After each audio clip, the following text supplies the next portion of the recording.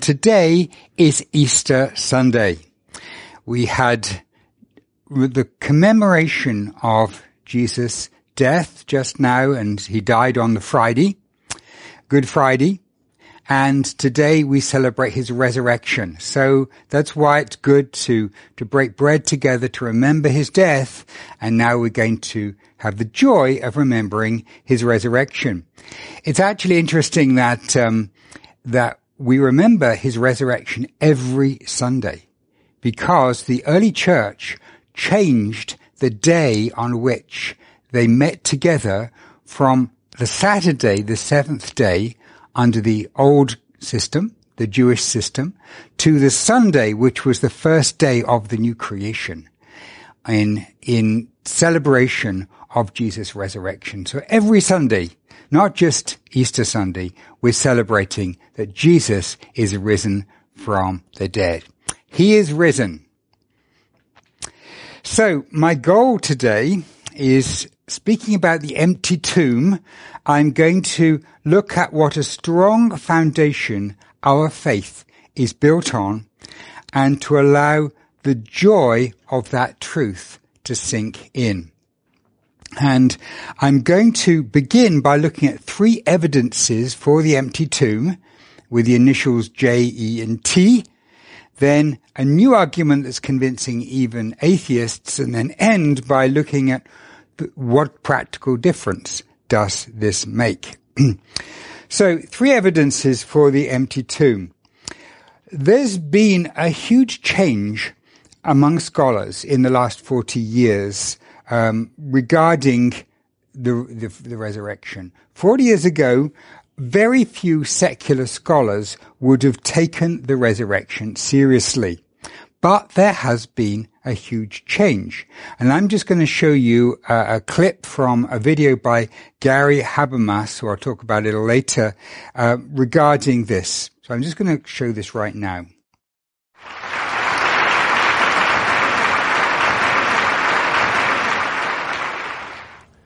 A lot of things have happened in resurrection studies in the last 30 years. When I went to graduate school, Middle Ages, it was the 1970s. If you talked about, I'll pick a topic. If you talk about the empty tomb, there'd be a lot of snickering, and nobody but evangelicals who'd published in that area would accept it. If you talked about resurrection appearances of Jesus, everybody would have laughed. Seriously.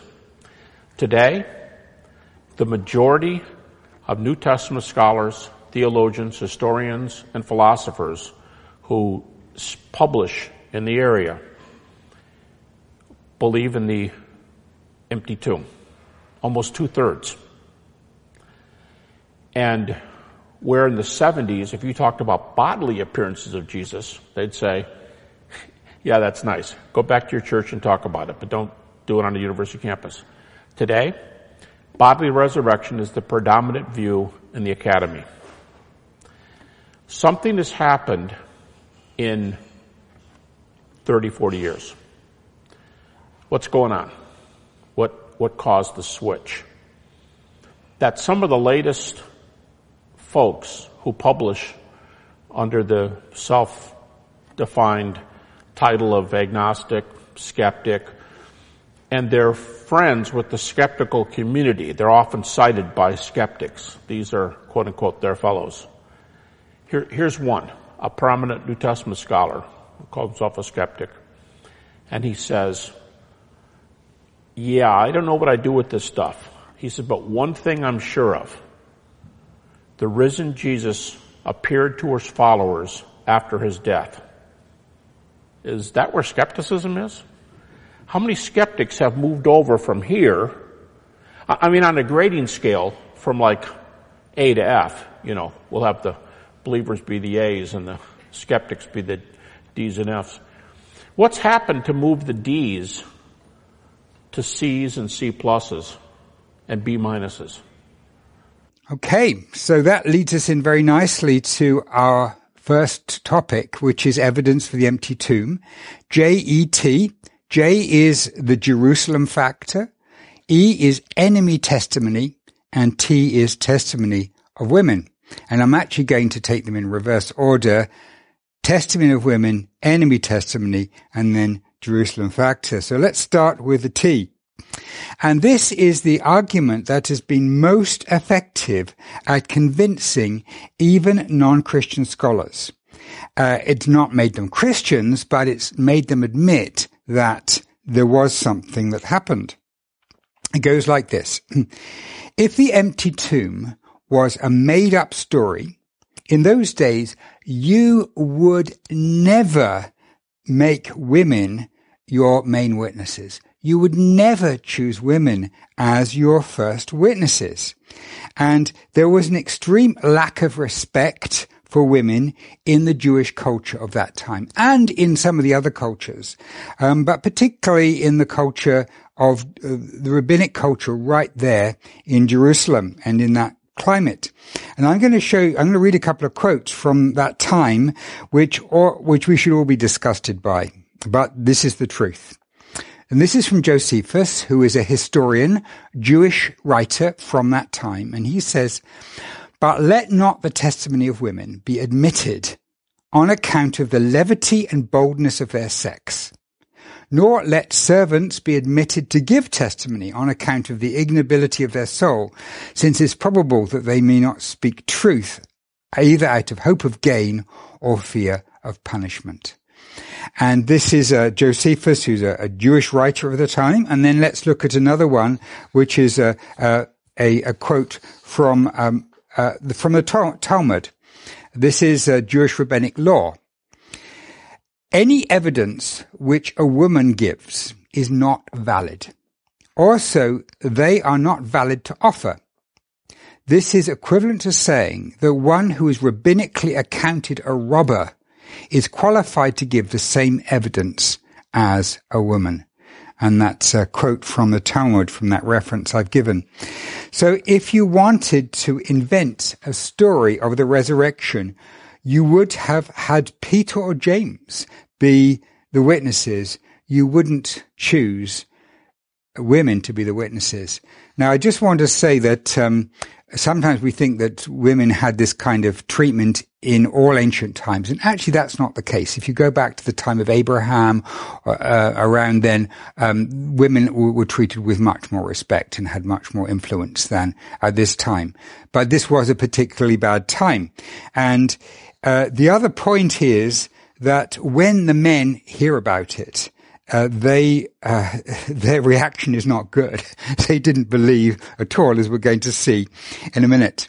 Now, we're going to read from Luke 24 now, and I'm going to ask some women, or have asked some women, to bear witness at this time. And they did make this recording yesterday, and I'm just going to show their recordings right now. I'm reading from Luke 24. Verses 1 through 12. Now on the first day of the week, at early dawn, the women went to the tomb, taking the aromatic spices they had prepared.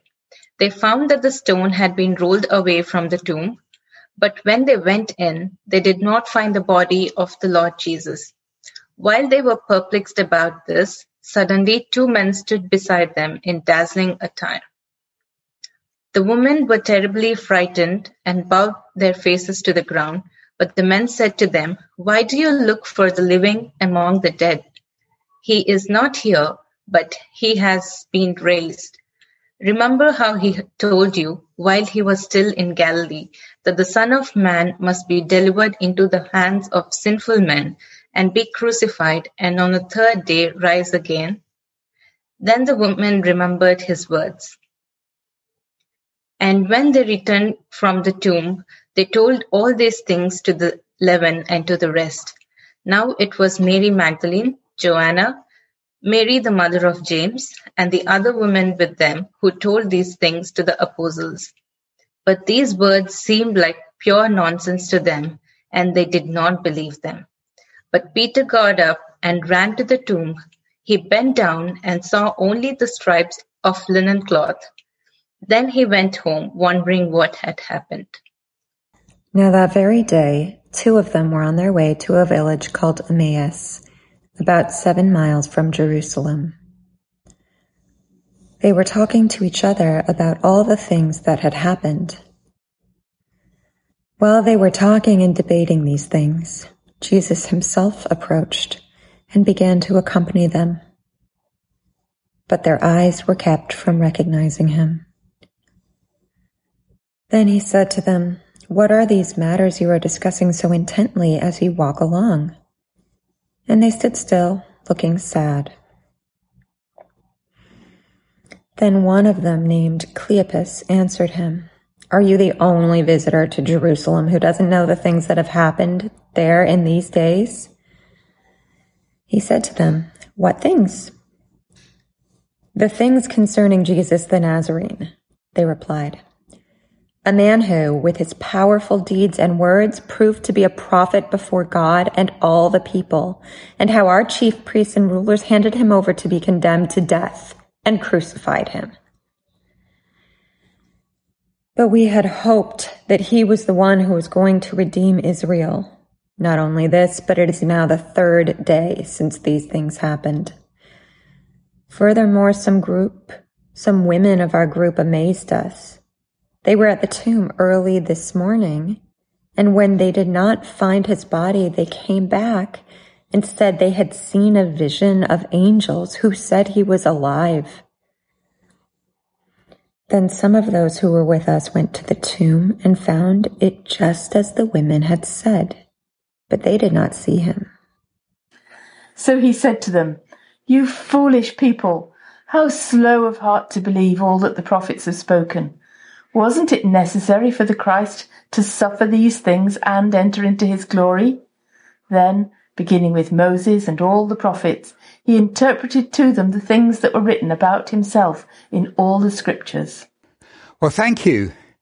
That was from one of the gospel accounts, and of the 4 gospel accounts of the resurrection, and women were the first, and men were slow to believe. I'm now going to show you a little comment on that by Gary Habermas. In a recent survey I've done of contemporary scholarship regarding the empty tomb, I found 23 reasons why scholars are usually inclined to allow the empty tomb. I'll tell you the best. The testimony of the women is far and away the best reason given by contemporary scholars. It's the rule that ancient historians call embarrassment. And it goes like this. If you're going to make up the story of the empty tomb, for crying out loud, make Peter the guy that tells the story. Make Paul the guy, anybody but the women, because it's not true that the women couldn't testify in a court of law, but it is true that there's an inverse relation between the importance of the material and whether you pick women. But wait a minute, all the Gospels pick women. What's the reason? Because the women found the empty tomb. So it's a really nice little argument. So this is a very powerful argument. There are many arguments that he's accumulated, something like 50 arguments for the resurrection. And the second one that he rates as highly is called enemy testimony. This is the E in our jet. And this is how the argument goes. Right from the beginning, the Jews acknowledged the empty tomb by stating that the disciples stole the body. And we read in Matthew, when they had assembled with the elders and consulted together, they gave a large sum of money to the soldiers and said, "You are to say, his disciples came by night and stole him away while we were asleep." Now, you may say, well, that's just the Jews who are saying that. But the early enemies of Christianity indirectly assume the empty tomb. And then we have Justin Martyr in dialogue with Trypho, and in this dialogue we see this written at the time. We see this very clearly, enemies of Christianity acknowledging that the tomb was empty. And similarly, in a writing called De Spectaculis by Tertullian, the same kind of thing, evidence from the time outside of the Bible that the enemies of Christianity were admitting that the tomb was empty.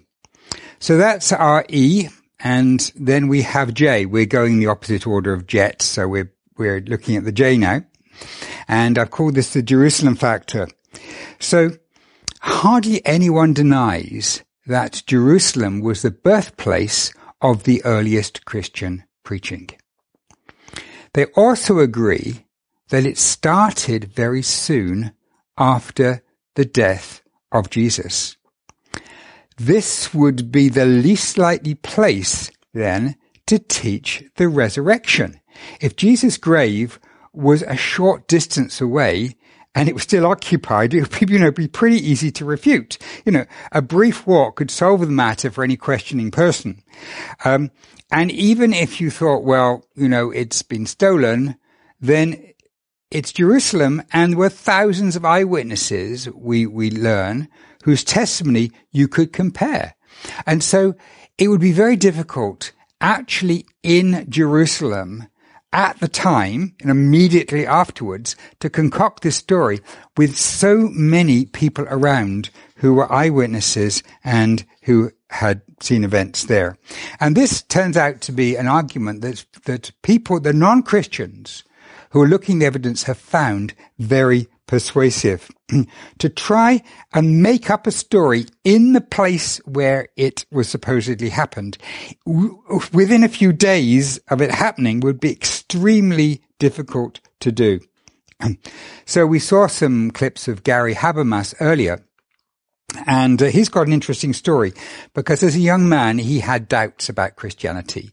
And he thought, I need to settle these doubts. I'm going to go to a secular university and I'm going to do a research degree on the resurrection. And I'm going to find out what happened. And he was so convinced of the evidence for the resurrection, with his results being scrutinized by secular professors.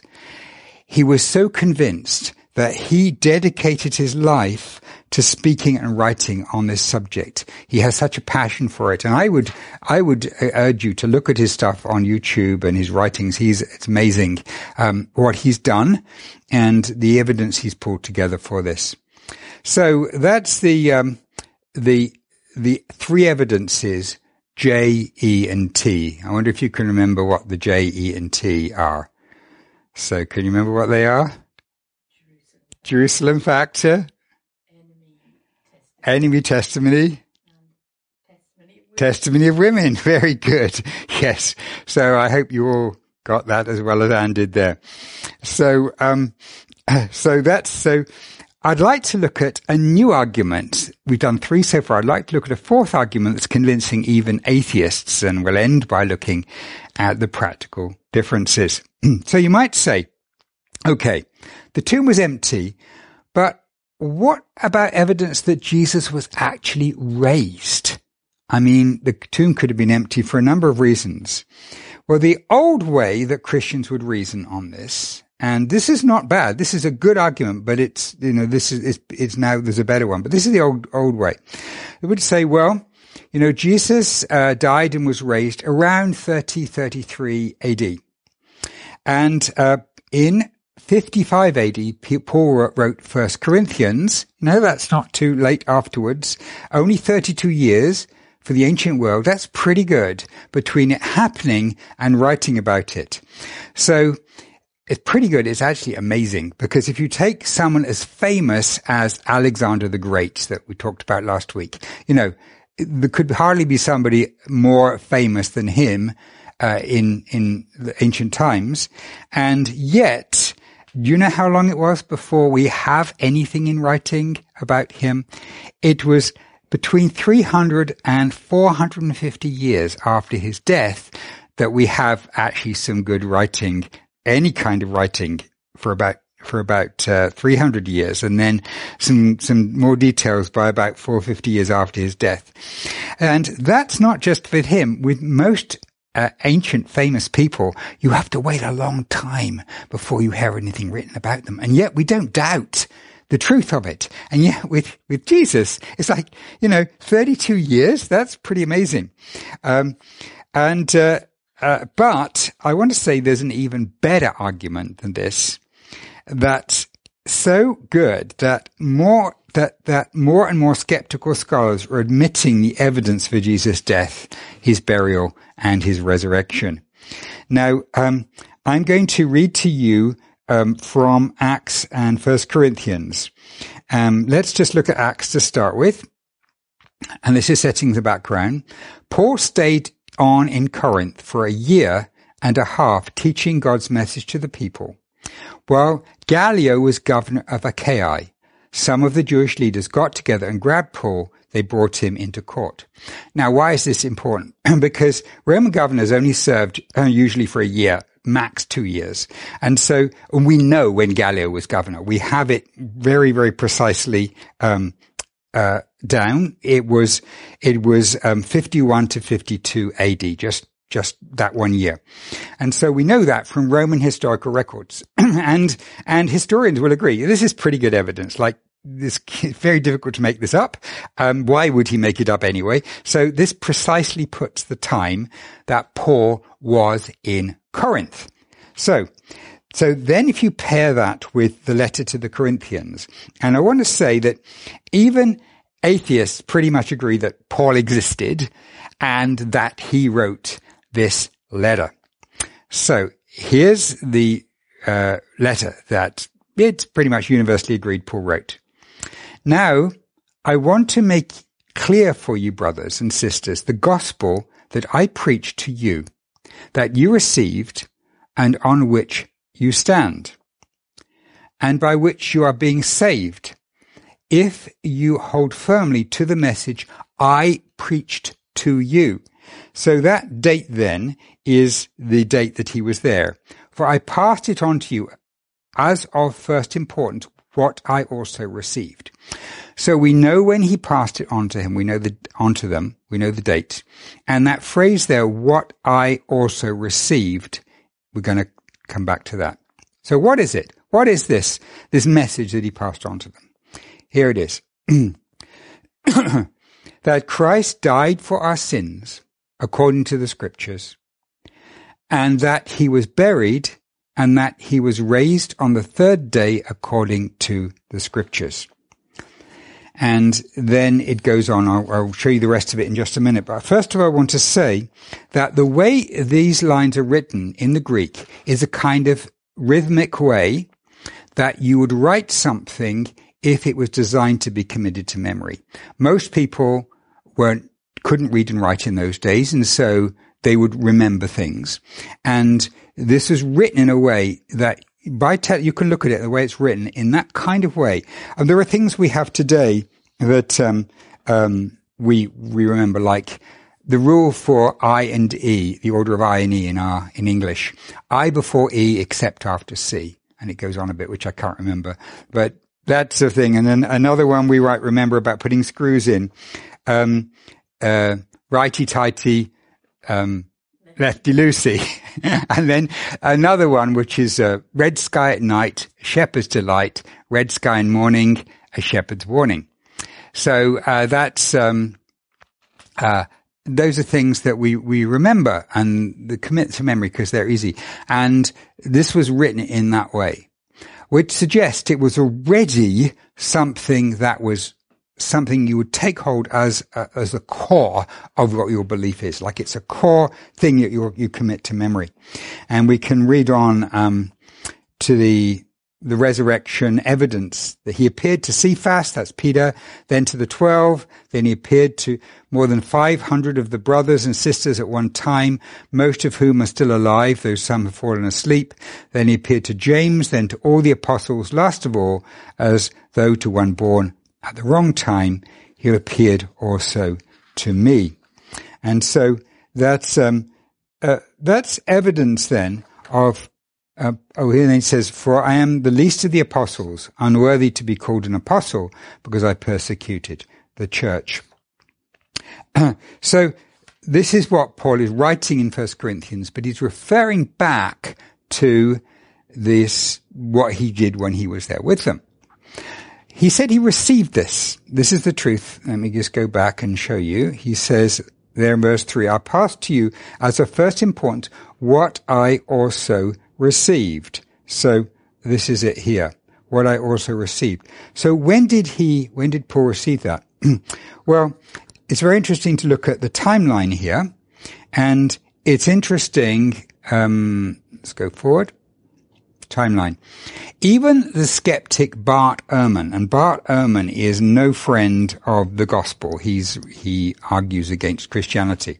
But he says you can trace this statement to 1 year after the cross. This is somebody who's an enemy of Christianity. He says this. Why does he say this? He said, well, Jesus died and was raised between 30 to 33 AD. We know that from the dates of Pilate and Tiberius. And we know that Paul met up with Peter around 35 AD. So, within a few years, to make sure they had the same gospel. This was the purpose of doing it, and we can read that in the book of Acts.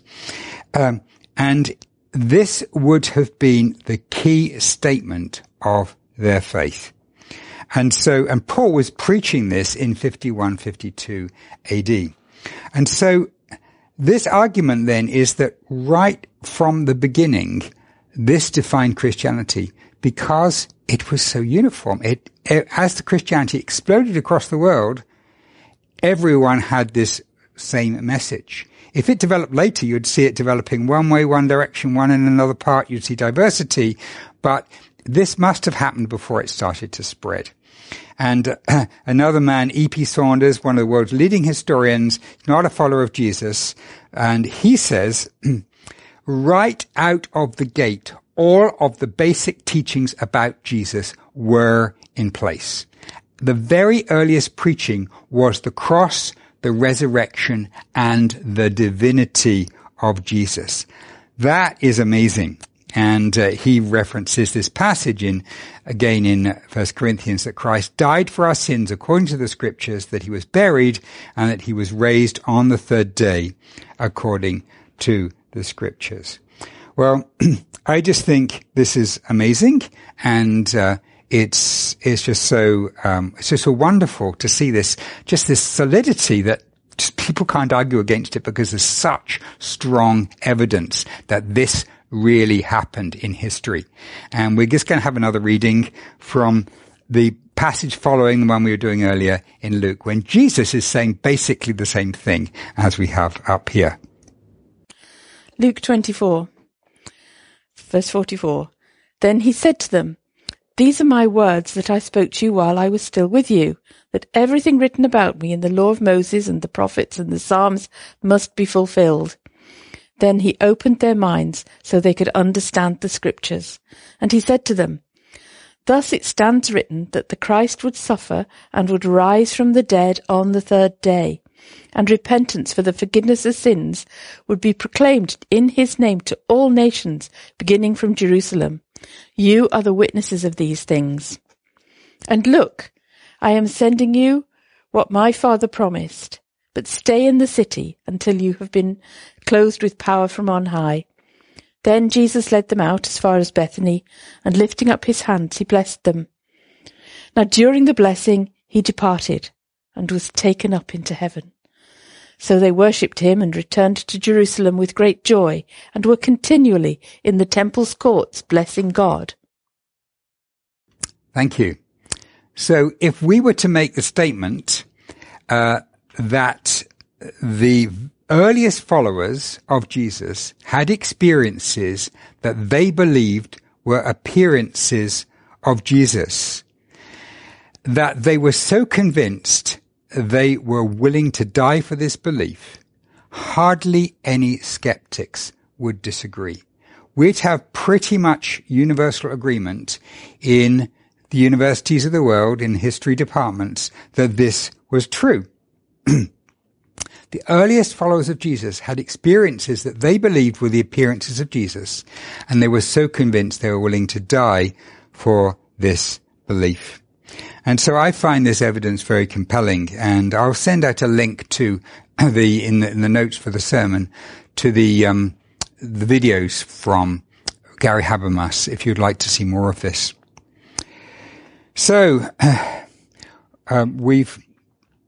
We've looked at the three evidences, JET, and then we looked at a fourth, which is a new argument that's convincing even atheists. And now I'd like to ask, what practical difference does it make? And I just have one slide on this which we're going to close with. So if we take this line, that Jesus died for our sins, according to the scriptures, and that he was buried, that he was raised on the third day, according to the scriptures, what does that mean for you and me right now? What practical difference does it mean? There's a song that we sing, Rock of Ages, and the Rock of Ages has a line in it, be of sin the double cure, cleanse me from its guilt and power. And that puts it very, very powerfully, very beautifully, because the guilt of sin is dealt with in his death. And the power of death is dealt with in his resurrection. It's not just the power of death, but it's the power of sin keeping us down in our lives. It gives us victory over sin because we have the new life, the new resurrection life of Jesus within us. And it's interesting that a large study was done on why atheists are atheists. And it was a lot of people were asked who are atheists, what's actually happened. And what they discovered was that most people who don't follow Jesus have a reason, and it's not the facts. It's not that they don't think there's sufficient evidence for the resurrection. It's because usually, not always, but usually there's some they maybe seen hypocrisy in people who call themselves Christians. Maybe they're angry about God at something. C.S. Lewis began his life professing to be a Christian, and then his mother was sick and he prayed and she died. And he was so angry at God for this that he turned away from Christianity. But as God worked in him, he realized that thought this through and thought through the problem of suffering, he came back to God and came back to Christianity and turned away from his atheism. But that kind of story, for one reason or another, people leave Christianity, not very, very rarely because they don't think there's sufficient evidence for the resurrection. And I want to say, and this is my closing statement, because of what Jesus did 2,000 years ago, we can live free from guilt and condemnation, and we can live with a new power available in our lives. And this is so important because so many of us go around carrying this sort of guiltiness, I'm just such a failure. I fail God all the time. He's disappointed in me, that kind of failure. And that is not how we should live, because God says, I will remember your sins no more. You're washed. That kind of behavior belongs to your old person, but you are a new creation now. And inside you is a perfect, spotless new creation. And the old will fall away like a husk. And the real you is the new person. And this is this resurrection teaching that there's a new person inside us that is perfect and spotless and will live forever is so encouraging. And when we come to God, we need to come in the light of these verses. A God who, because of what Jesus has done, sees us as beautiful and perfect, a new creation in him that sees us and enjoys us and rejoices in us so much as his newborn children. And we need to live in the new life that we have in him and the joy that we now have in our relationship with our dear Father. And so I would say that failure to grasp these verses here is at the root of all dysfunction in Christian lives, all failure in Christian lives, and is the basis for joy in our experience with God. Well, I don't have time I could preach several sermons on this right now. I don't have time to do that, but I just want you to think through this question then. Do you experience this? Is this your life? Are you living in the light of this?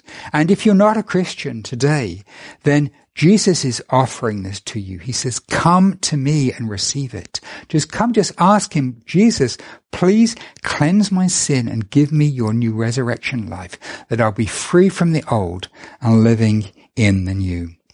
Let's pray, shall we? Thank you, God. Thank you, God, for sending Jesus Christ, that he would die to take the punishment of our sin, to wash it away, and he would be raised from the dead that we might have new life. Lord, I pray that all of us here would receive this in joy, and you would bless us in our life. In Jesus' name I ask it. Amen. I get pretty excited by this truth, and I hope you do as well.